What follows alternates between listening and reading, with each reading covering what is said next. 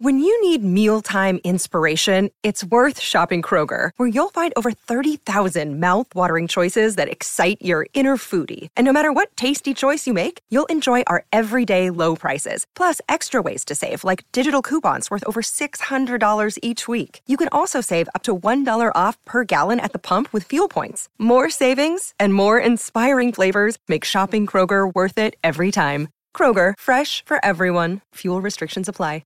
Another day is here, and you're ready for it. What to wear? Check. Breakfast, lunch, and dinner? Check. Planning for what's next and how to save for it? That's where Bank of America can help. For your financial to-dos, Bank of America has experts ready to help get you closer to your goals. Get started at one of our local financial centers or 24/7 in our mobile banking app.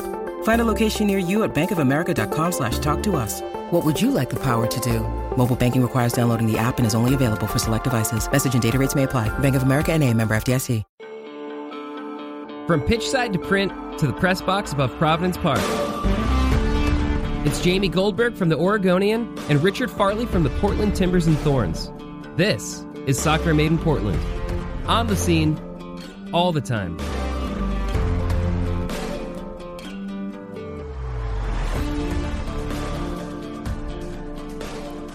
Welcome everyone to Soccer Made in Portland, where we're going to talk about a Timbers win this week. If you say so. I mean, I kind of wanted to skip straight to the Thorns section, but if we want to talk about Timbers, I guess people deserve their payoff. Yeah, I mean, we have a Timbers win. We don't even have a Thorns win to talk about this week. We'll get there, but we have a Thorns draw, which we'll see how we want to view that. There's a few different ways to view that one. This is definitely the first time this weekend that the Timbers were the only of the three teams that won. I mean, yeah, That's of amazing. course it was. Of course, yeah, of course. It's their only win. Yeah, but usually it's so far this year, it's been usually, T2 wins or T2 and the Thorns win.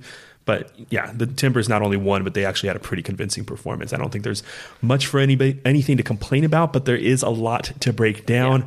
Probably start with the predictions. Jamie, your prediction. How'd it go? 1-0 loss. My predictions this week are not good. I'm just happy you didn't predict a 2-1 loss. So I think this is progress. It's progress. I think we'll be even more embarrassed by my Thorns prediction when we get there. But 1-0 loss. Let's wait about 30 minutes for that. Not gonna. I felt good about this prediction until I remembered I was way too specific with this, because I felt I had a good sense for this game and knew that there was a higher possibility than most games that a set piece would open up the scoring. I would just went a step too far. I said the winning goal was going to come off a set piece, because I kind of thought it was going to be pretty low scoring like you, which increased the odds of if there was a set piece that opened the scoring, it might be the winning goal. My prediction was the winning goal would be off a set piece. So if it wasn't for a Timbers defensive error, I would have been correct. As is, it was just the opening goal. Either way, a lot to talk about. Let's just start very, very big picture. It's obviously a big win. After 6 weeks, not without a win, getting one, anything is going to feel like a big win. How big of a win is it? How important were these 3 points in Columbus on Saturday? Yeah, I mean, I think it's huge. I think the more weeks the Timbers went without getting a win, the more that sort of the more antsy the team might become, the more anxious, the more that kind of monkey on their back just keeps solidifying itself there, and it's in the back of their minds. I mean, I know these players are professional, but there's no way to not be thinking about a losing streak when you're hitting 4, 5, potentially 6 games. So I think it's huge. They need to find that point to sort of breathe a sigh of relief, focus on their performance, think about, what they've been doing is working, be able to buy into what they're doing in training every day. I mean, I think it's easy for a locker room to sort of go south, for the players to not be in a good environment when you're on a losing streak like that. If you can't get out of it, it's easy to just sort of spiral out of control. So I think it's huge. I think it's hard to tell whether the Timbers have turned a corner completely yet, but this certainly is going to help it, and it gives them confidence heading into next week. I think a thing that strikes me as something that's kind of subtly important, because I'm that kind of intellectual hipster that doesn't like to look at the obvious things. I like to contrive something of my own imagination, is that this kind of showed that when the Timbers' effort and execution is there, they can still get results. Because I think there were other times this year where they felt like there was at least a level of execution that deserved a result, and they didn't get the one that they wanted. Colorado was an example. They got a result. They wanted more. Galaxy, again, another example where they felt they played a decent game, but 2 penalty kicks undid them. Even LAFC, which on paper, 4-1, LAFC looks like they routed them. The reaction after that game was, hey, we played pretty well. Just in the second half, it kind of got away from us for a couple of minutes. So those performances kind of stacked on top of each other. I think there might have been a perception that maybe this team, when it does play well, wasn't capable of getting wins, or at least the doubts maybe was starting to seep in. Obviously, that's not the case. The team played very well on Saturday. Perfect? No. There definitely were imperfections, but I thought at both ends of the field, the Timbers gave a performance that you would want to give on the road against a decent team. I think I have some questions about how decent Columbus is coming out of this one, because last week I was a little bit shy about proclaiming them as good as their record indicated. They were second in the East going into last week, and they'd only scored 7 goals. They'd allowed 5. Granted, 4 of them were clean sheets, but I think we saw that Columbus has a little ways to go. But Columbus was not the worst team the Timbers have faced so far, but it was the best result. We have to ask this question because people who listened to us last year know we kind of asked this question almost after any victory. Have the Timbers turned a corner? Last year was more, have the Timbers gone from being a scrappy team that was getting results to one that could actually dictate games? Well, are they back to being a scrappy team that can get results now? I don't know. I can't say for sure. And I think Toronto, and we'll get into that a little bit later, is going to be really tough for them. I think Josie Altidore not being there is a benefit for the Timbers, but Toronto's a good team. Toronto's a better team than Columbus is. And so I think it's very possible the Timbers go into this weekend and get a loss. But the idea of, not stringing together losses is when it gets worrisome. Teams are going to lose on the road. They're going to draw on the road. They're going to win on the road. The Timbers show that they can put in a good performance on the road and they can get a win. And that's a positive. Have they turned a corner? I think we have to see, but certainly the performance over the last 2 weeks, not just this last game, but in Dallas too, I think, especially in that second half and the fight they showed there, is a sign that they're moving in the right direction.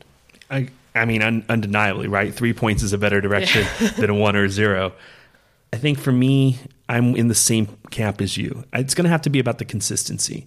Because although the Timbers certainly played well on Saturday, and I would say it's their best performance of the season, is it so much better than some of the other performances we've seen this year? Probably a little. I think more favorably of the Galaxy performance than other people do.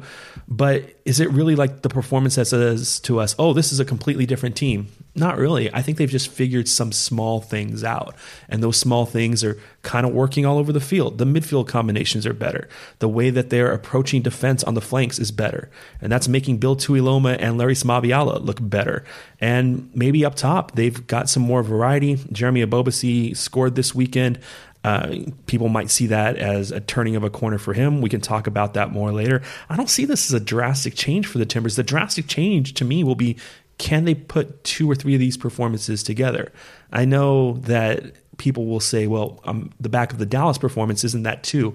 I think I was more down on the Dallas performance than other people were. It's because they conceded a lot of good chances in that first half, and the score could have been worse. I don't feel that way about this game. I think that the Timbers certainly earned the scoreline I think they got. But we're kind of talking generally here above the fray. From your point of view specifically, what stood out as positives when it comes to kind of the mechanics of the Timbers play? I think they really changed the narrative in a lot of ways. For starters, they didn't concede first. For the first time this season, that's a big deal. When you are conceding first every single game, and from a confidence perspective, from a mentality perspective, that's difficult. Yeah. You're starting basically with a 1-0 scoreline every single match within the first 16 minutes in 5 out of the 6 matches they had played. So they not only score first, they get 2 goals in the first half. They also do a good job to recover after conceding a bad goal. Jeff Fatinella, we can talk about that a little bit, didn't have his best game. And that's interesting because he's actually, I think, been one of the players that has been performing well during this stretch. Maybe that's the key. Jeff Fatinella's been performing too well, and it's bad luck. Jeff Fatinella needs to perform worse so everyone else can perform better. Hey, correlation causation. I learned about this in school. But the difference is that the Timbers respond to that. They get the 3rd goal. They put the game to bed. It's a very different narrative than what we've seen, where they've been conceding first, where they've been allowing bad goals in quick succession, as we've been talking about. The attack came alive in a way that we haven't seen. This is only the second time this season they've scored multiple goals in a game. And Jeremy Ebobisse had chances to score at least 2 other goals that, depending on how you want to look at that performance, you maybe want him to have scored those. Of course, he gets his 1 goal. So I just think there's so many ways that this was different. And I think that's what a lot of what the Timbers did well in this game is sort of the pressure they were able to put on Columbus. In the first half, that's different. The ability to put pressure on Columbus after conceding, it just was something we haven't, for whatever reason, seen from the Timbers this year yet. I completely agree with you, and I think bringing up those Ebobisse chances is good because when I got the quote sheet from Columbus after this game, the first thing that Caleb Porter was going in on was, kind of implying that there was a lack of chances for the Timbers and they were just really clinical with the chances they got. Okay, well, I saw Jeremy Ebobisse really, he should have had at least 2 goals. I think he should have had 3. Saw Christian Paredes put a shot over the bar that was from like 12 yards out where he was unmarked. I thought the Timbers got 3 goals, not only because they were clinical in those moments, but they created a lot of chances. And that's usually what you have to do to score 3 goals. I'm sure that the team feels that they should be creating even more chances. But Jamie, how many times this year have the Timbers created 6 chances that we thought were really good? And perhaps more importantly, how many MLS games do we watch where we see teams create 6 chances and go, oh, that team, they must not be good attacking? I mean, I thought it was a strong attacking performance for the Timbers, particularly for a team that was ahead for almost an hour, so they didn't have a need to chase the game. At the same time, I thought their set-piece defending could have been a little bit better. I thought Columbus was really close on a number of set-piece chances, but Columbus has been good at set-pieces all year, so it's almost a victory not to concede a set-piece goal. When the only goal you concede coming out of a game like that is one that you clearly gave the other team, and in fairness, Attinella almost gave away another goal earlier in the game. You have to feel very good, not only about the result, but the progress the defense is making. It was the first time this year they conceded fewer than 2 goals. I think you can say that the goal that they did give up wasn't on account of the defensive organization, the tactics, the execution of the players. Jeff Attinella made a mistake. So how many times is that going to happen? Well, he made 1 or 2 like this last year. He's made 1 this year. So maybe once every... He made 2 in the same game. Got punished on 1. Thank you. So, I mean, maybe we're talking once every 12 or 14 games this happens, which is probably too much. But at the same time, it's not something that you're really going to define your defense by. I think it was an overall good performance, and I think one of the key factors in it, or one of the things we have to talk about, is the formation. Third different formation of the year. First time we've seen from the start of 4-4-2. How similar it was to the 4-4-2 we saw at the end of the Dallas game, I don't really know. The Timbers were chasing the game at that point. But this 4-4-2, I thought, was an interesting choice. You asked Giovanni Savarese about Diego Valeri's role in this on Giovanni Savarese's conference call today. To me, I think we've talked about this on this podcast. I think the team was almost playing a 4-4-2 before, because Diego Valeri was kind of just a deep lying forward before. Did you see a marked difference between this 4-4-2 and the 4-2-3-1 that we were used to at the end of last year? Yeah, I mean, I think that it's interesting that when I did ask Savarese about that, he sort of implied that he didn't see Diego Valeri's role as very different in this 4-4-2. I think putting Valeri out there as a forward and saying that's his responsibility is probably to some degree what you need out of Diego Valeri at this point. If you're going to try to get the most out of him, it seems like putting him in a position where he's playing more of a forward position and the defensive responsibilities aren't as big as they would be in the midfield, it is probably, if you're trying to find the best way, the recipe for success. But let's get real, Jamie. All right. We're coming down with some conclusions here about Diego Valeri.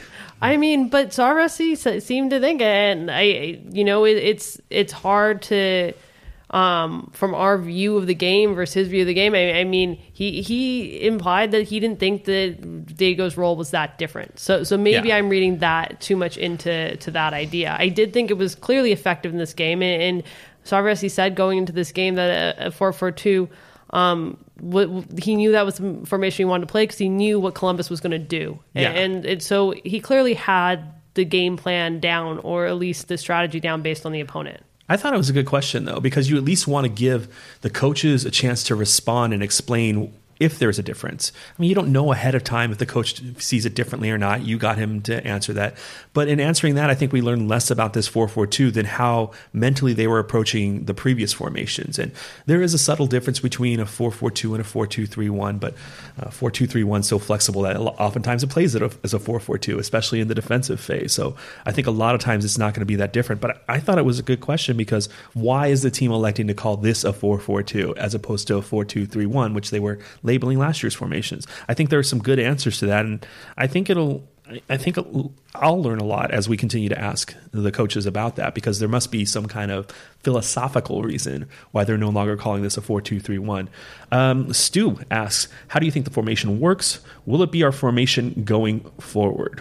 I think that Savarese is going to continue to tweak the formation going forward. The implication I got from his press conference today, or his call today, the Timbers are still on the road, what was that they felt like this was the right formation for the opponent, and they felt very sure in knowing what Columbus was going to do. And so they felt that this was the right approach for this game.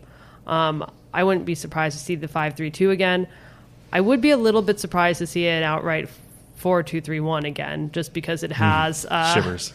Yeah, just because it hasn't worked. But 4-3-2-1, 4-4-2, 5-3-2. I think that these are all formations the Timbers could potentially use. You're saying 5-3-2, and I'm getting scared because last week during the press conference I kept saying 4-3-2. So I'm listening back to it and I'm like, what an idiot. Yeah. But then this week Giovanni Savarese messed up and called it a 4-3-1. So sometimes we all just have a little bit too much on our minds, and the numbers start blurring together. But I was upset at myself because I didn't say it once. I said it twice in the same question, and I was just like, this is ridiculous. Anyways, regarding the formation, I think one of the things that I regret most about last year, kind of looking at it from the point of view of, well, just not even the point of view, but like if I'm trying to think like a coach and plan out a season, I never want to give up my formational versatility. I never want to give up the idea in the other coach's mind that I might come with something different. So the idea that the team eventually had to settle into one formation at the end of the year, it just seems like ideally you would have a team that can play multiple ways. Even if you have one way that you play 60% of the time, you at least want to leave that doubt, and you also just want to leave that flexibility just in case certain guys aren't playing well or certain people get injured. Even now, when you say you'd be a little bit surprised if they went back to a 4-2-3-1, immediately in my mind I go, but if Chara and Paredes are playing like this, then a 4-2-3-1 becomes viable again. And then I'm like, does it though? I don't know. I mean, we haven't really seen that. We've seen Paredes and Tuiloma in the pivot for a 4-2-3-1. Oh, wait a minute. That was a loss to Cincinnati. So even then, you go back and forth with all this stuff. I think just the air of flexibility, though, is valuable. I mean, I want to know what you think about it. From an opposing coach's point of view, like, you don't want... If the other team is playing well, it kind of doesn't matter. You have to deal with their talents and everything like that. But doesn't it seem like logically it would add a sense of doubt if you don't know if they're going to line up with 3 center backs or 2, 5 in the back, 4 in the back? Yeah, I mean, absolutely. And you heard the way Savarese talked about Columbus. So with the certainty, we know how they're going to play. We know how they're going to play. He was saying that earlier in the week, too. And he doesn't say that about every team. Now, Caleb Porter had a lot of success here in Portland, basically playing a 4-2-3-1 every single game. You could basically write that lineup 5 weeks in advance. Yeah. Unless there was an injury, you knew what to expect. What was it, like a 10-month stretch that was kind of a 4-3-3, a very good 10-month stretch, but I remember talking to coaches after that, and Greg Vanney said this in a press conference once, like, they're playing a 4-3-3 with Darlington Nagbe and Diego Valeri in the middle. What are they going to do? Like, just kind of like implying, how are they going to defend with this? And obviously they had to move away from it in time. But I'm sorry I cut you off there. I just remember that Greg Vanney press conference. The point is that the Timbers had plenty of success being a very predictable team in terms of formation. Obviously, there's different tactical things they do game to game that it doesn't come down just to formation. But I think flexibility clearly can be an asset. It clearly isn't required for success, but it can be an asset. And I think it was helpful for the Timbers last year. I mean, it helped them get out of sort of the rut they were in early in the season. Yeah, that flexibility. And I think, when you look at the NYCFC game last year, that was like a tactical victory. That felt very much so. Like Savarese won the tactical challenge there, not... Yeah. I mean, obviously his team executed, but that showed what the benefit of tactical flexibility is. Yeah, so true. I think back to that week and talking to Giovanni Savarese before and after that game, And it made me realize that even coaches get up for games the same way players do. Because Giovanni Savarese had faced Patrick Vieira a couple times in U.S. Open Cup when he was with the Cosmos, and he had just so much respect for him that he wanted his team to be so prepared.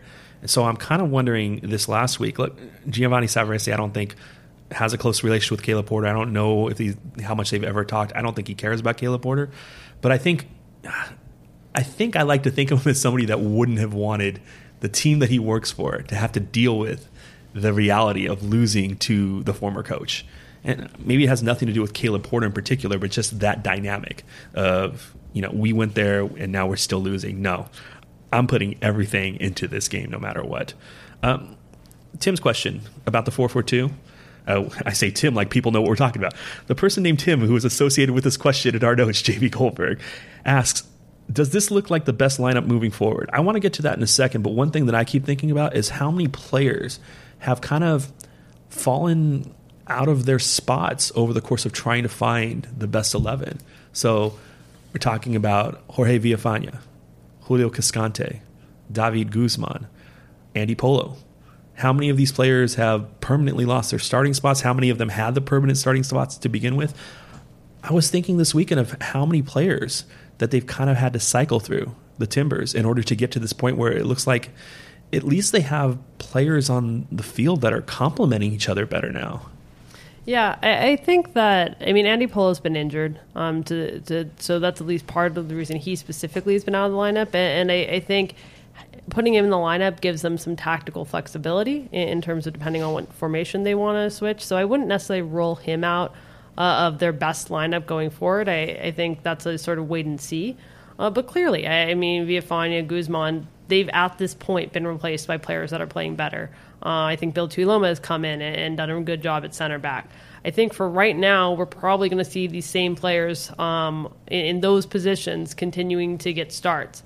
Whether that changes, it very well could change. I mean, you've mentioned players that were starters, and they could start outperforming these other players in practice, or a player like Paredes, who's still young, might have a few off games, and there might need to be a switch there. But I think overall, this is a lineup that the Timbers are going to at least close to this lineup moving forward. I am interested to see where Polo sort of fits in as he returns to full health. So going back to Tim's question, me personally, I don't have a best lineup for this team because that would also imply that I think there's a best formation. I don't think there is.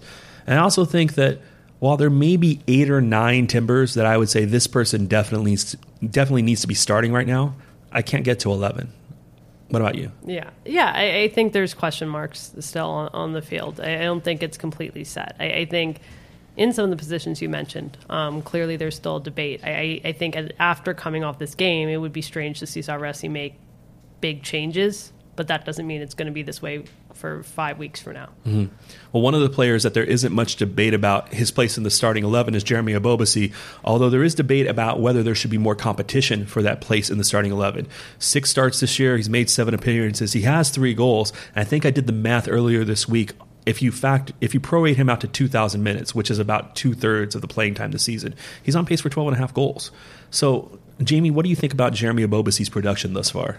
I think the numbers are good. I think you look at 3 goals in 6 games and you had projected that out at the beginning of the season, you'd be pretty happy about the pace that he's on. Yeah. So I think from that standpoint, it's good. I think there's clearly areas of his game that he needs to continue to develop.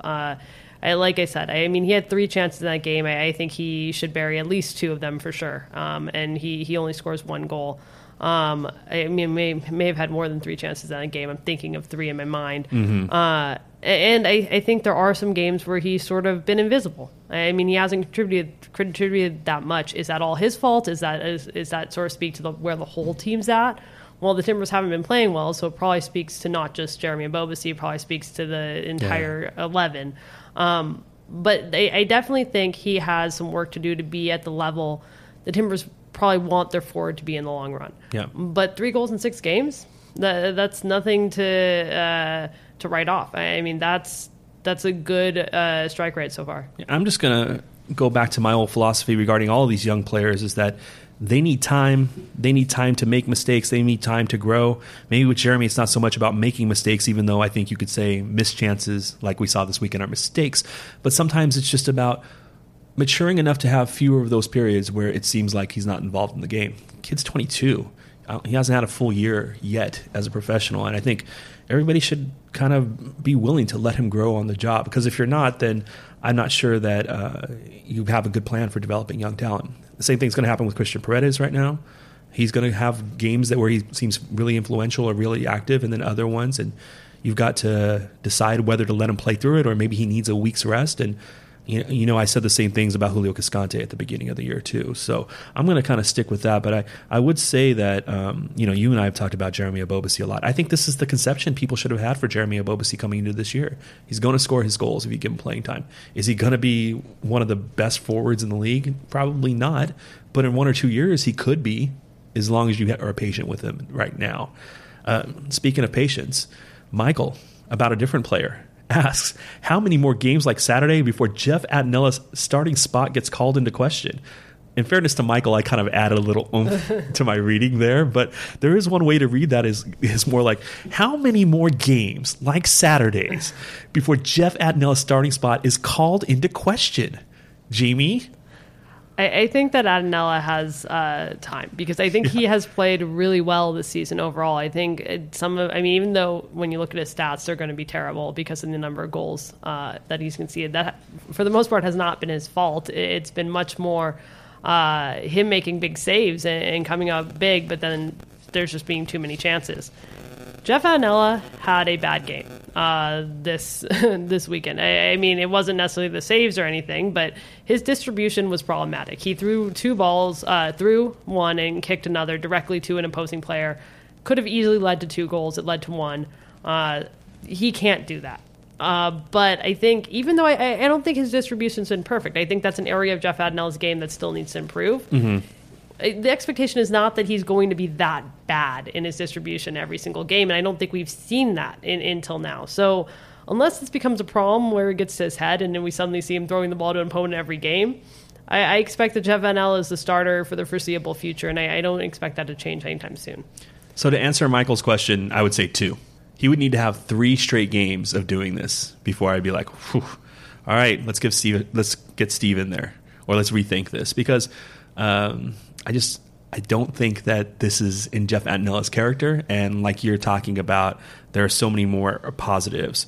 Speaking of positives, Ari asks, how do you feel about Moreira's performances thus far? I say speaking of positives because he made the league's team of the week, but that's mostly because he scored a goal, and defenders usually when they score a goal end up in the team of the week. Beyond that, Jamie, how do you feel about Jorge Moreira's performances? Yeah, I think overall he's been a good addition. I think he's had somewhat of up and down performances, whereas the rest of the team has had too. I'm trying to think back to the specific game I'm thinking about with him, where it was a little bit less positive. They're running together now, but it's one of the losses, Jamie. Yeah, it was one of the losses. It's just, but I mean, I think overall it's been a positive. I think he does provide something different going forward. I think. He comes in for Powell, who also could have provided something going forward, but I think he looks like he's going to be a lot more consistent than what Alvis Powell offered. So I think so far, so good, but it's still a very small sample size. Tactically, he's already having a huge effect on the team in his ability to get forward and provide that constant width, kind of from defensive line to defensive line. Team has to compensate for that a little bit, but the kind of contrast him with Alvis Powell, I just feel like his play on the ball, while still I think could be better. I think technically he's not as clean as I thought he was going to be, but he's still providing a more consistent presence in terms of his combination play than Alvis Powell ever did. So I think that's encouraging, and I think he in a way, he's kind of as advertised. His ability to get forward and work a lot were his big calling cards, and I think everybody is seeing that so far. Let's go into the next question from Aaron. How many games should we see before boarding the Paredes hype train? Well, Jamie, I hate to tell you guys this, but I bought the Paredes hype train last year. I don't know if people listen to the other shows I'm on, but I basically likened his games to Frank Lampard. But while saying that I don't expect him to produce like Frank Lampard, stylistically, Either way, people have not let me forget it. So they gave me the Paredes hype train at that time. It's weird running the Paredes hype train and the Cascante hype train at the same time. I think one day they're going to collide out of my negligence. But Jamie, to you, I'll ask Aaron's question. How many games before people should get truly excited about what Christian Paredes is bringing? Yeah, I think you should already be on the Paredes hype train. So you're ahead of the curve, Richard. He's 20. He's 20 years old, and the way he's playing, there's going to be ups and downs. We saw that last year, and obviously he was dealing with some personal things as well that contributed to him falling out of the lineup. But he's going to have ups and downs. But to be performing at this level at that age, board the hype train. That's a really good sign. Matt asked, do we dare get optimistic that the Timbers could get double-digit points by the end of the road trip? Jamie, I am not there yet, but it's clearly not impossible at this point. No, it's not impossible. I mean, two more wins. If they win 2, lose 3, they're at 10. Yeah. I mean, it's possible. And they have, I think, a good chance, as I've been saying, the next on paper Columbus wasn't on paper one of those ones that I thought they were going to get a win at, so we really don't know. But I think Salt Lake and Vancouver are on paper pretty decent opportunities, particularly Vancouver. I don't know. Yeah, I'm not there yet either. I think it's very plausible that they go into Toronto and lose, and then we don't know what happens from there. But it's not out of the realm of possibility. Speaking of Toronto, Saturday, noon kickoff time, the Timbers are going to be at BMO Field to take on Toronto FC. Timbers have been on the road all week between games rather than shuttling from Columbus back to Portland. Traveling to Columbus is always difficult because you need connecting flights to get there. They stayed in Columbus, which is just a stone throw for some very strong people from Toronto. This is going to be a tough game, at least on paper. Toronto has one of the most talented and efficient attacks in the league right now. They have gotten off to a great start to the season. Let's just start with the basics. Do you think staying away from Portland for this week is actually going to help the Timbers? I think it's definitely helpful in terms of, you look at the number of miles that these players have right now, traveling, with limited leg room, delays, all the things we talk about when we talk about travel in MLS. I think it's always helpful to limit that. I also think because they won, it makes it probably even more helpful. I think you staying in Columbus after a 6th straight loss, just being reminded of the place that you just suffered a terrible loss, from a mentality standpoint, might not have necessarily been the best thing, even though from a physical standpoint, I think it's the right move. But being in that place after a win, together with your team, sort of basking in the joy of winning and the confidence of saying, yeah, let's now go Toronto and try to build on that. I think from a physical standpoint, good decision. And from a mental standpoint at this point, I think it's a good decision as well. Well, the big story in Toronto has been the arrival of Alejandro Pozuelo, who, Spaniard, imported for Belgium, has 4 goals and 5 assists in his first 4 games. But remarkably, it's actually not the headline coming out of Toronto this week, because after Toronto's game this weekend, a 4-3 victory over Minnesota, Jozy Altidore blasts his team president to the media, saying that the team president is engaging in, quote, games of ego by not renewing the team trainer's contract. Apparently, the team trainer was very close with Sebastian Giovinco, also very close with other players on the team based on Jozy Altidore's reaction. So, one, I just want to know what you think about this, because it's pretty interesting. It would be the equivalent of Diego Valeri going after Gavin Wilkinson. Yeah. And secondly, what kind of impact would it have on the game if Jozy Altidore, either through discipline or health, doesn't play on Saturday? Well, it sounds like, I think from the reports today, that the expectation was out 2 to 3 weeks, injury-wise. So I think the expectation as of this moment is that he's not going to play. So probably going to see Jordan Hamilton. For people who don't know, he's an academy product, had a good impact this weekend, but he's not Jozy Altidore. So I think that the Timbers have to be pretty happy about that, not having to face Jozy Altidore. I think that definitely weakens Toronto a bit. They're still very good. As you pointed out, they have the MLS Player of the Week on their team, who's been just dominant since showing up. But, yeah, they're losing their top scorer. That is only going to make it easier for the Timbers. Timbers are going to be going into Toronto with some momentum. As I mentioned before, Toronto 4-3 victory this weekend over Minnesota. Toronto still is going to have Pozuelo. They have a really talented team. They've got a really strong midfield too, with Jonathan Osorio, Marky Delgado, Michael Bradley. Really good team. How did the Timbers succeed this weekend in Ontario? I mean, the defense has to be as good, if probably better than it was in Columbus. Even without Altidore, this is going to be a good attacking team. And I think that if you see some of those mistakes that we've seen from the Timbers defensively and the turnovers in the midfield that have sort of led to those mistakes, that's going to be a problem for the Timbers. They have to put in a solid, organized performance, and they can't sort of revert to those mistakes that we've seen so much of. Yeah, I don't know that one team I've seen yet has been able to contain Alejandro Pozuelo. The changes that Greg Vanney has recently made, going back to a wing-back system with 3 central defenders, it creates width that forces teams to spread out the field. With Pozuelo's distribution, Bradley's distribution, they're able to use that width. Pozuelo's movement off the ball has been great. His ability to find and be dangerous in spaces. To me, he's one of the 2 best players in the league right now with Carlos Vela, and in that way, maybe one of the 2 players in this league that you just have to watch right now. He's been great to watch. But it's a little bit scary, too, when you're the team that needs to figure out how to stop him. So my instinct says, based on Giovanni Savaresi's tendencies, that we're going to see a very tight, compact, disciplined block of players. I don't know what formation that they'll play to do that. Usually, you've seen over the last 2 games where there's 2 different formations. The principles of the team remain the same. But if you were in Gio's shoes, what formation would you be using?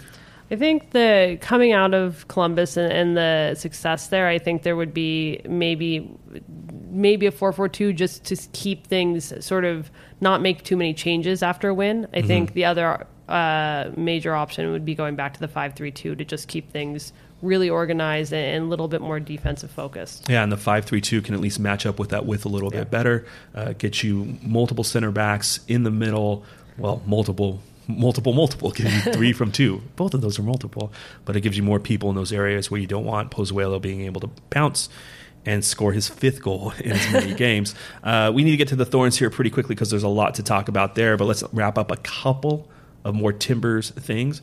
Brian Fernandez, the rumors are persisting. The social media posts are persisting. The Necaxa fans posts are persisting.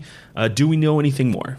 I think the indication at this point is that it is going to happen. There's no confirmation from U.S. journalists, so I do take that. I don't want to 100% confirm that or anything because I don't know. But the reports we're seeing is that it's done, and the question is more around the timing. Whether that's 95% done. So I want to be careful with that. But there are multiple reports coming out from Spanish media. We think we saw ESPN, an ESPN reporter, a Spanish reporter report that we've seen the reports out of Mexico. So it's looking quite possible. And then finally, a listener question from Stu. How is Aljaz Ivicic's injury recovery going? So I don't know, and I was wondering if maybe you have an answer. Otherwise, we've kind of dropped the ball and not really asked Gio about this recently. It's a good reminder that we're coming about the time that we need to start asking him, unless you have an update. I mean, Aljaz, like all injured players, is out there at the training ground working every day. With injuries, like, even if I said something to you without it being from an official person's mouth, like, I could be wrong, because while I talk to these players, I ask them how they're doing. I don't go, and how was the latest scan? Oh, and did that appear on the thing? And I don't go up to the trainers and ask for timelines. So, it's not like he's worlds away doing his own thing, and it's not like he's so far away from coming back that he's not even doing anything at the training ground. But for me to give a diagnosis on it, would be inappropriate. I would say that it's not inappropriate to ask some questions about it, because it's, he's close, and like you said, we're within the window where the questions become more pertinent. Speaking of pertinent, we had the Thorns with a result this weekend, although a very dramatic result, and probably one where a lot of fans towards the end of that game thought was going to be 3 points instead of 1. Late goal by the Chicago Red Stars, a minute into stoppage time from Yuki Nagasato, evens the score at 4. Portland still has only lost once to Chicago in 18 games in their history, but this weekend it was a draw, 4-4. 4 points in 2 games for the Thorns. Jamie, what did you predict? I know that you didn't predict a 2-1. I didn't, and I think our predictions were equally Oh my God. equally Yeah, terrible. this was embarrassing. I predicted a 1-0 win for the Thorns. They did not win, and also that just did not describe the game in any way. Yeah, and same for me. For as much as I felt like I had a really good grasp on the Timbers game, kind of really feeling that a set piece was going to matter early on, this one I had no grasp for whatsoever. I said there were going to be less than 2 goals. I expected a chippy, grinded out affair. No, this was end-to-end action throughout. So there definitely weren't less than 2 goals. In fact, they scored about 8 times as many goals as my best-case scenario would have allowed. Let's start with the details of the game.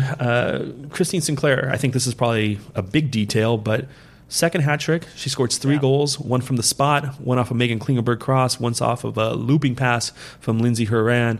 I think maybe as important, you go back to the Orlando game, she was involved in both of those goals too. She played the ball into the box before Tobin backheeled the ball for Caitlin Ford, and then she played the ball into the channel for Caitlin Ford in the second half. That ended up being played across for Tobin Heath.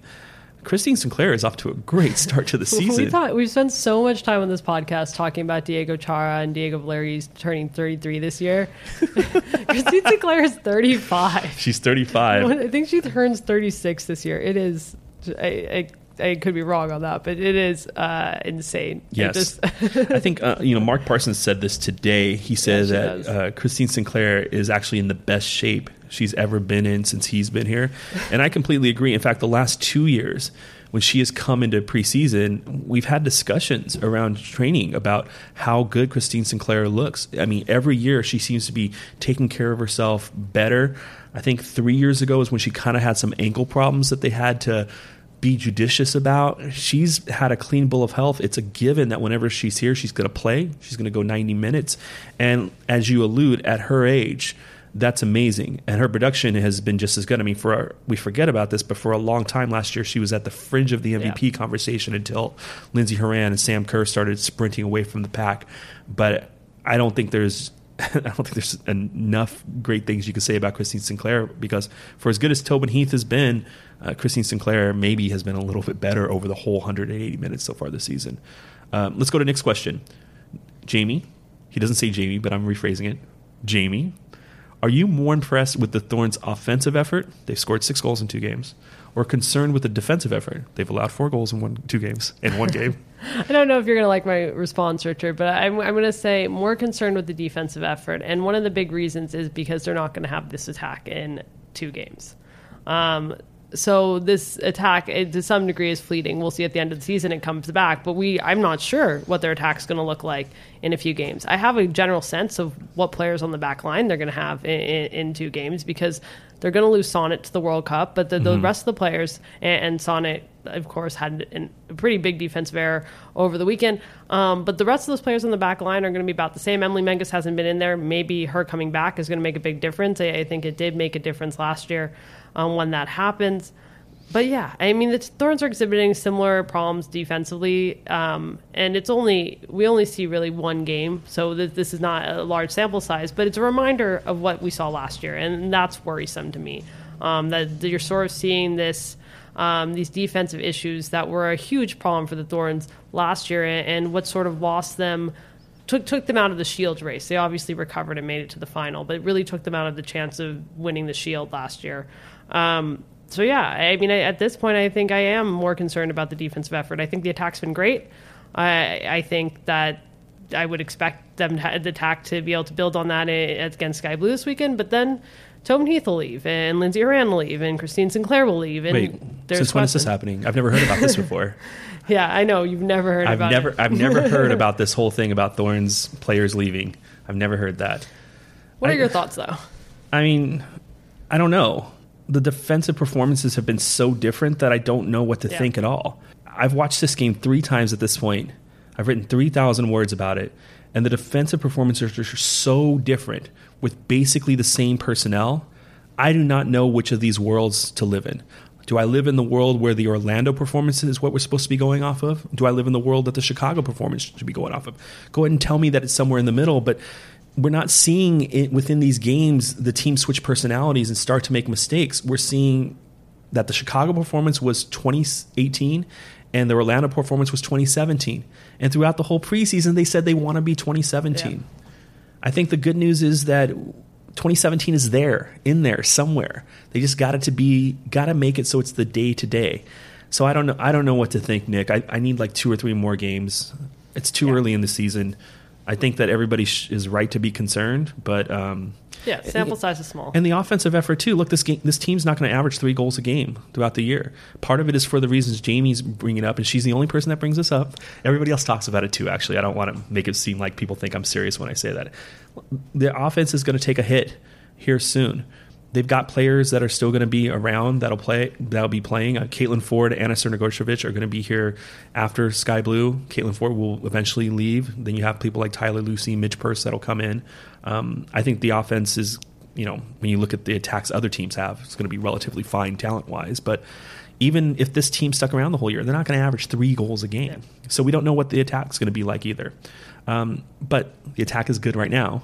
So what is going right with the attack? What is it that's so much better about the attack so far this year than it was for much of last year? I just think that they have it just seems like every player in the attack is just playing really well right now. The chemistry, a lot of these players have obviously played together for a while, so the chemistry is there between a lot of these players. And then you're looking at the way Lindsay Horan's performing. You look at the way Tobin Heath's performing. You looked at Caitlin Ford's performance in the first game, something we didn't get to see from her last year. We talked about Christine Sinclair. They just have a ton of talented attackers that are working well together, have chemistry, and are playing their best soccer. Yeah, I think that I completely agree with all that. And I think the defensive performance is now creating more opportunities to win the ball in dangerous places and then take advantage of the mistakes that the other team is committing. And I think the way they're taking advantage of it is through very simple play. I mean, for example, this weekend on, I believe it was the second goal, where Tobin Heath lures 2 players over to the corner and then plays a ball back from Megan Klingenberg, who is wide open, about 20 yards from the byline. She's on the left flank, but then just plays a great cross to the far post for Christine Sinclair for a very easy goal. As that play is developing, you know that Christine Sinclair knows where to go. Lindsay Horan knows where to go. Anna Cernogocevic can come in. And by the time Tobin has drawn all the attention and can play the ball back to Clean, Clean has all the time in the world to play the most basic of crosses in the world. And you also know that based on Mark Parsons' meticulous nature about this stuff, she knows exactly the type of cross that she wants to play at that point. She doesn't want to drive it near post. She wants to loft it far post. I think these are the type of things that you get when teams have had time together with the steady personnel, including some time in preseason, but also just have high expectations of what their performance should be. So I think this is why you're seeing it looks so easy at times from Christine Sinclair to Caitlin Ford, knows exactly where she's going to be going into that channel in the second half against Orlando. Playing that ball across, know exactly where Tobin Heath is supposed to be when the ball moves to that space. It's just familiarity and execution, and I think in that sense, I do wonder if this attack can be some attack that can average 2.4, 2.6 goals. I mean, 3 is lofty. I mean, you're talking ending the year with 72 goals. I don't know, but can they be a team that can reliably score multiple goals in a game? Because then you're a team that even if you don't get back to that stingy Thorns defense that's allowing 0.8 goals per game, you can win games by allowing a goal, 2 even sometimes. And you're not losing games necessarily just because you allowed that second goal. Jeffrey wants to talk about offense a little bit more. Well, maybe. Was this game a clash of offensive titans or 2 defenses taking the day off? I mean, I think that on the Thorns side, at least, I definitely think that the Thorns have to be better defensively. I mean, you can't look at all 4 of Chicago's goals and say those were just good goals. I mean, clearly, the second goal, I believe it was, Sonnet just gives the ball away. I mean, that's absolutely a big error that the Thorns can't make. And I think they allowed Chicago to too easily get the ball in good spots and within the box and find good open opportunities. Yeah. I think that from Chicago's side, thinking back to the goals that Thorns scored, I mean, yeah, maybe Chicago can do a little better defensively, but I also think, I am really excited about what we're seeing from the Thorns attack right now. And I think part of the Thorns being able to score 4 goals in this game is just that their attack, and obviously Sam Kerr and Nagasato are very good players, but I think the Thorns just have so many players in the attack that are playing well right now, whereas Chicago may have the best attacker in the world, but they maybe have 2 attackers that are really, really dangerous. Yeah, I think that you can't look at Chicago's third and fourth goals and think that every team in the league is capable of doing that. Yeah. I mean, third goal, the way that DiBernardo pings the ball in for Johnson, who pings it back to I can't even remember who it was, pings it back to Ertz, who goes across to Vasconcelos. I mean, they have 5 one-touch passes in the span of like a second and a half. There aren't very many teams that can do that, but that also doesn't absolve the Thorns from letting them do that. And on the fourth goal, the Thorns allow Sam Kerr to penetrate the penalty area. They do a good job of surrounding her. A deflection goes to Yuki Nagasato, but Chicago still has to make that happen. And that's honestly not a play that even Carolina can pull off too often, because Chicago has just a lot of really technical midfielders between Morgan Bryant, Vanessa DiBernardo, Daniel Colaprico, who can play those passes all the time. I mean, it's really, really admirable. And on the other side, I don't think Chicago was defending badly a lot of the time, but the way that they defend, I think the Thorns are particularly adept at attacking that right now. What I'm specifically talking about is that Chicago tends to play their line a little bit high. And I think it burned them a couple of times. I think other times some of their principles just worked against them a little bit. It's about when they're chasing players into certain areas or where they're allowing players into certain areas. Chicago and Portland have the type of talent you have to adjust your game for them. So does North Carolina. I mean, you can't just have your same defensive scheme all the time against North Carolina and expect to do well against them. You got to tailor your approach. So, Jeffrey, I think it's boy, I hate that we just talked for 2 minutes. It comes down to this. Jeffrey, I think it's a little bit of both. Yeah. I think we already talked a little bit about whether we're seeing the same issues from 2018 defensively versus why the Thorns. I mean, we talked a little bit about the 2016, 2017 defensive form being good and maybe signs of 2018 defense showing in the Chicago game. I think we determined, sample size is something we're going to have to see more of. But Tim asks, what's happening with Sonnet? I mean, that was the biggest error in the game. He says, why all the mistakes? I think that is probably dating back to last year where this was an issue for Sonnet at times. Even before that, too. I think it's a logical question, but there's obviously no answer to it. I mean, she's not ignorant to the mistakes. She's not, I don't know. I haven't asked her, but I would assume that no player is going, oh, okay, I'm just making the mistakes. That's fine. I'm going to live with that. And I doubt the coaches are the same. I mean, like, she's making mistakes. They need to stop. But I don't know what the story is beyond that. I think the big question is how likely she is to stop these mistakes. Because at some point you aren't a young player anymore, and you are what you are. You are what your tape is. You are what your numbers are. You are what your team is. So it's less a matter of what's happening with Sonnet than what decisions have to be made around it. Do you just deal with that? Do you, like we were talking about with the Timbers earlier this year, the adjustments you have to make are coming to the realization that the players might just be what they are. Yeah. And you have to change your approach based on the new reality of the players. Well, with Emily Sonnet, at what point do you change your approach based on the reality of her? Me personally, I don't change anything. The mistakes aren't frequent enough. They're bad when they happen. They're like Antonella mistakes times an Antonella. I mean, and she feels bad for it. Everybody has to. But I don't know what the alternative is. I mean, what do you think the alternative is? Yeah, I mean, the alternative is, I guess, taking Sonnet out of the lineup or moving her to maybe midfield where the mistakes don't lead directly to goals quite as often. Yeah. I think that's a possibility. If the mistakes never go away, I wouldn't be shocked if that's something we see later in her career at some point. Yeah.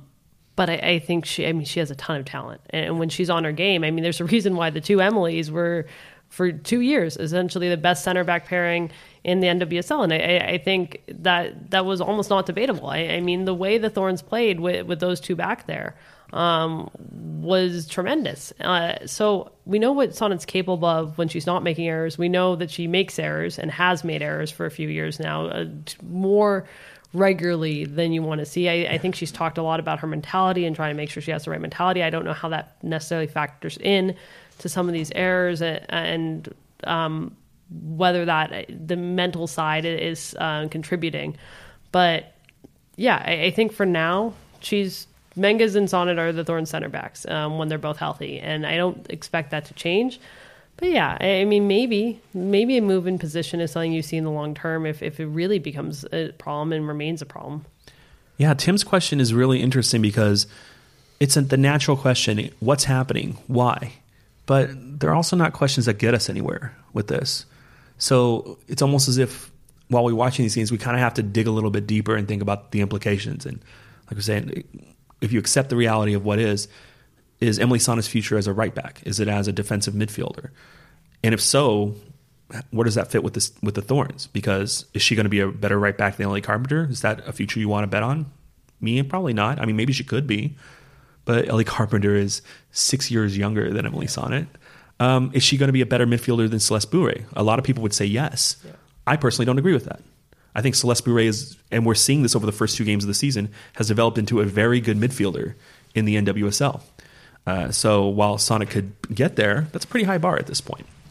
I think there's a good likelihood that there's a future, and it could be a future within 2 or 3 months, where Emily Sana is not the mistake-prone person that one thing that happened on Saturday hints at. But at this point, it's not just one thing that happened on Saturday. There's kind of a collection at this point. Moving on to not the next Saturday, next Sunday at 3 o'clock on Yahoo, the Thorns are going to be in New Jersey, Piscataway, to take on Sky Blue. Sky Blue for the last couple of years has been the worst team in the league. Last year, they barely got to the finish line with a victory. They are 0-2 to start the season. It's not like they've been blown out or anything, but they've yet to score a goal. They've had a penalty kick saved against them, and they're at the bottom of the table. Jamie, is anything less than 3 points for Portland in Piscataway a disappointment? I think that a loss would absolutely be a disappointment. I think a draw you wouldn't feel that happy about it. I also think that the Thorns have had a surprising amount of trouble in Sky Blue. I don't know that they necessarily write off Sky Blue, but these games somehow tend to be harder than you expect going in. I think this is definitely a huge opportunity for the Thorns to get 3 points against a team that they are better than, period, with their full team pretty much intact and being able to play in this game. So I think this is a great opportunity for them to get 3 points. And I think, maybe it'll be a little bit of disappointment if they get anything less. But also, I don't want to look past this game because I've seen the Thorns have some trouble with Sky Blue in the past, especially playing on the road there. Yeah, for some reason, it's a particularly tough trip for the Thorns. It's one of it's their second longest trip. It's not like it's a place that's right outside the airport. You fly and then you drive another hour to the place. And has been covered, it's a place that isn't adorned with great facilities. So you're playing on a college campus there at Rutgers. Like you said, just for some reason that we don't really know, this game has always been tougher for the Thorns than on paper it should be. I think part of the reason for that is that despite what the standings say, and I think this is a testament to the top teams in the league, the talent gap between the top of the NWSL and the bottom of the NWSL is not as big as any other team, any other women's league in the world, and not as big as a lot of men's league. I mean, all these Sky Blue players are coming off of successful college careers. They've got a couple of international players. They're all pretty good athletes. That's what we're good at in this country. We just churn out athletes out of our college system. So if you go there and in any way are fatigued from your travel, or you're not focused, or you just don't take them seriously, you're still dealing with players that can run you off the field. Maybe not pass you off the field, but they can run you off the field. So I don't know how that fits into the Thorns narratives, but I'm never really surprised when I see Sky Blue give teams trouble.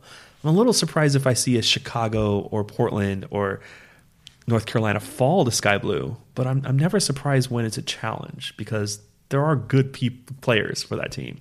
Final game for the U.S. Women's National Team players, final game for Christine Sinclair before they go off to the World Cup. Jamie, I know you've been covering this story extensively. What's the current status of the Thorns' morale after they're going to be losing these players? I'm just putting it out. I mean, we already talked about it as it turned out, but I put it on our sheet just so people are aware. If they want to see these people play, this is going to be the last game. We don't have to talk more about it, but I'm almost looking forward to them going because it'll give us a chance to focus on the players. It'll prevent me from putting it on the... No, well, maybe it will. I don't know, but it'll give us a chance to, in my mind, do what we should have been doing all along and talking more about the players that are going to replace them, because I personally don't think we can have a conversation about the players that are leaving without discussing who's going to be replacing them, not only on a team by team basis, but how those replacements compare to the replacements of the other team. Just because in any league, it's what you're doing is relative to everybody else. So I honestly don't know how good the Thorns are going to be compared to Chicago or any of the other teams that are out there.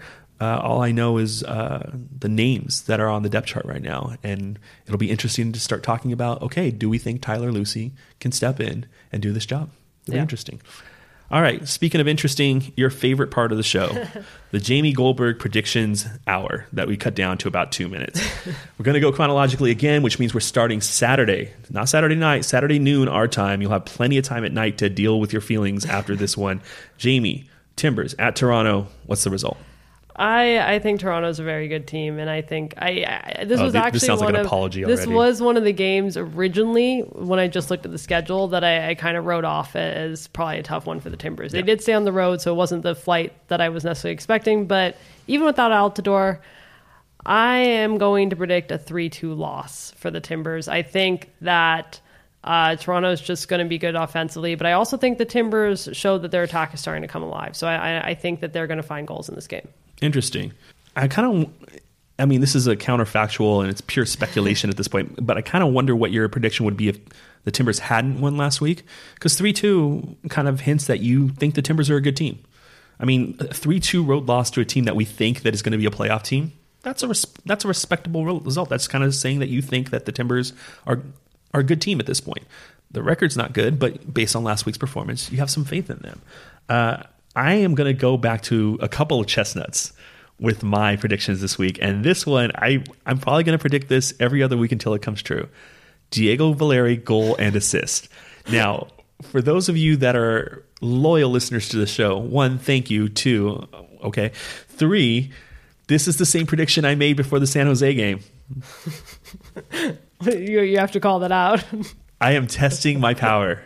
Oh, I'm testing my power in the universe. I want this to both happen and the team not to lose 3-0. I mean, I'm not emotionally invested if the team wins or loses, but I am kind of emotionally invested in these guys, living happy lives. So if they lose 3-2, they can be proud of themselves at the effort. If they have another San Jose game, well, I guess I'll blame myself at this point. Yeah, I mean, if they have another San Jose game, I don't know if you can ever predict that again. I think I could. In fact, I don't think I'll go 3 weeks between that prediction. It becomes Valeri goal and assist every week if that happens. Second game of the first division teams for the weekend, Thorns in Piscataway to face Sky Blue. Jamie, 2-1 home team win on this one, correct? No, I'm going to go with a 3-1 win for the Thorns. I think I wouldn't even be surprised if Sky Blue scores first, and this is a tough game in the beginning, but I think the Thorns are going to put it together one way or another, and they're going to start scoring goals. And so it's going to be a 3-1 win for the Thorns. If they play attacking-wise, like they have the previous 2 weeks of the season, yeah, I think that 3-1, 3-0, 4-1, 4-0 could definitely happen. As is, my prediction on this is something that I think I predicted 27 times last year, even though I think she only played 12 games. But I kept predicting that Anna Sinogorcevic would score a goal. I think the one time I didn't is when she scored at Houston. And then she scored again last weekend, and I just remembered, for people that follow me on Twitter, you know that I'm willing to go the extra mile for Anna Sinogorcevic.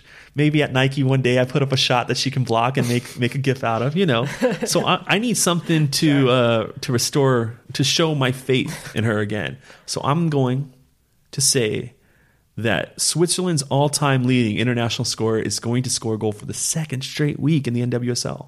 Sinogorcevic goal. All right. Totally think that's plausible. So that's a lot of talk for something not remarkable at all. All right. Well, let's get to the fantasy update. Okay, wait. Before we do this, no. Read it first, and then I'll ask my question. Okay. In third place, we have Beer City FC. That's Benjamin. Nice to see Beer City FC back. Yeah, Beer City FC is back in the top 3. Second place, Crowder's Mug Club United. That's Xavier.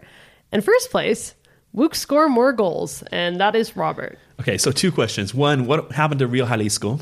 I guess bad week. I guess my pronunciation made him drop out of the top 3. Well, I also noticed, because we get the screenshot that gets sent to us. Thank you very much for doing that. And I noticed Real Jalisco was one of the people that didn't have a Portland Timbers icon next to the name. At the top of last week's standings, there was a Minnesota United team badge and a LAFC team badge. So I think you were actually pronouncing Real Jalisco's name correctly. In fact, I think it's Real Exlaxico until the badge changes. I mean, look, I don't root for the Timbers, but we are a Timbers/Thorns podcast, and that's a Timbers/Thorns podcast league. And you're representing Minnesota United or LAFC? I'm pretty happy to think that we have people that are representing other parts of the league wanting to listen to our Timbers and Thorns podcast. Oh, God damn it, you're right. And secondly, did we find out what wooks are? I think we did. You looked it up. Well, but you and I had a very uncomfortable conversation after the show, wondering if we are unintentionally playing into some kind of cultural illusion here that we don't want to bring to a family podcast. Well, I'm trying to look it up now because Robert was so nice to respond to us, and now I don't have it in front of me. But Robert just confirmed what we thought they were. Well, he said they were like Wookiees, like from. Oh, so it's not that. So when we talked about this last, it's been sort of. I mean, the term's been used in different ways, but that's sort of where it comes from. Okay, that makes sense. That's what I thought it was last week. And then we saw online that there was kind of like some kind of character class from some role-playing game that you and I just got cross-eyed looking at it. And then our imaginations went in the wrong place. So, Robert, you got a great name. We're definitely Team Wook here. And hopefully your luck continues into the next week of the season. Yeah, definitely moved up some spaces. So we'll see how the fantasy goes next week, and we'll see how the Timbers and Thorns do this weekend. But for now, that's all from us. We're Soccer Made in Portland. You can find us every week on Oregon Live, Stumptown Footy, and Timbers.com, or you can subscribe on iTunes or Stitcher. And until next week, take care.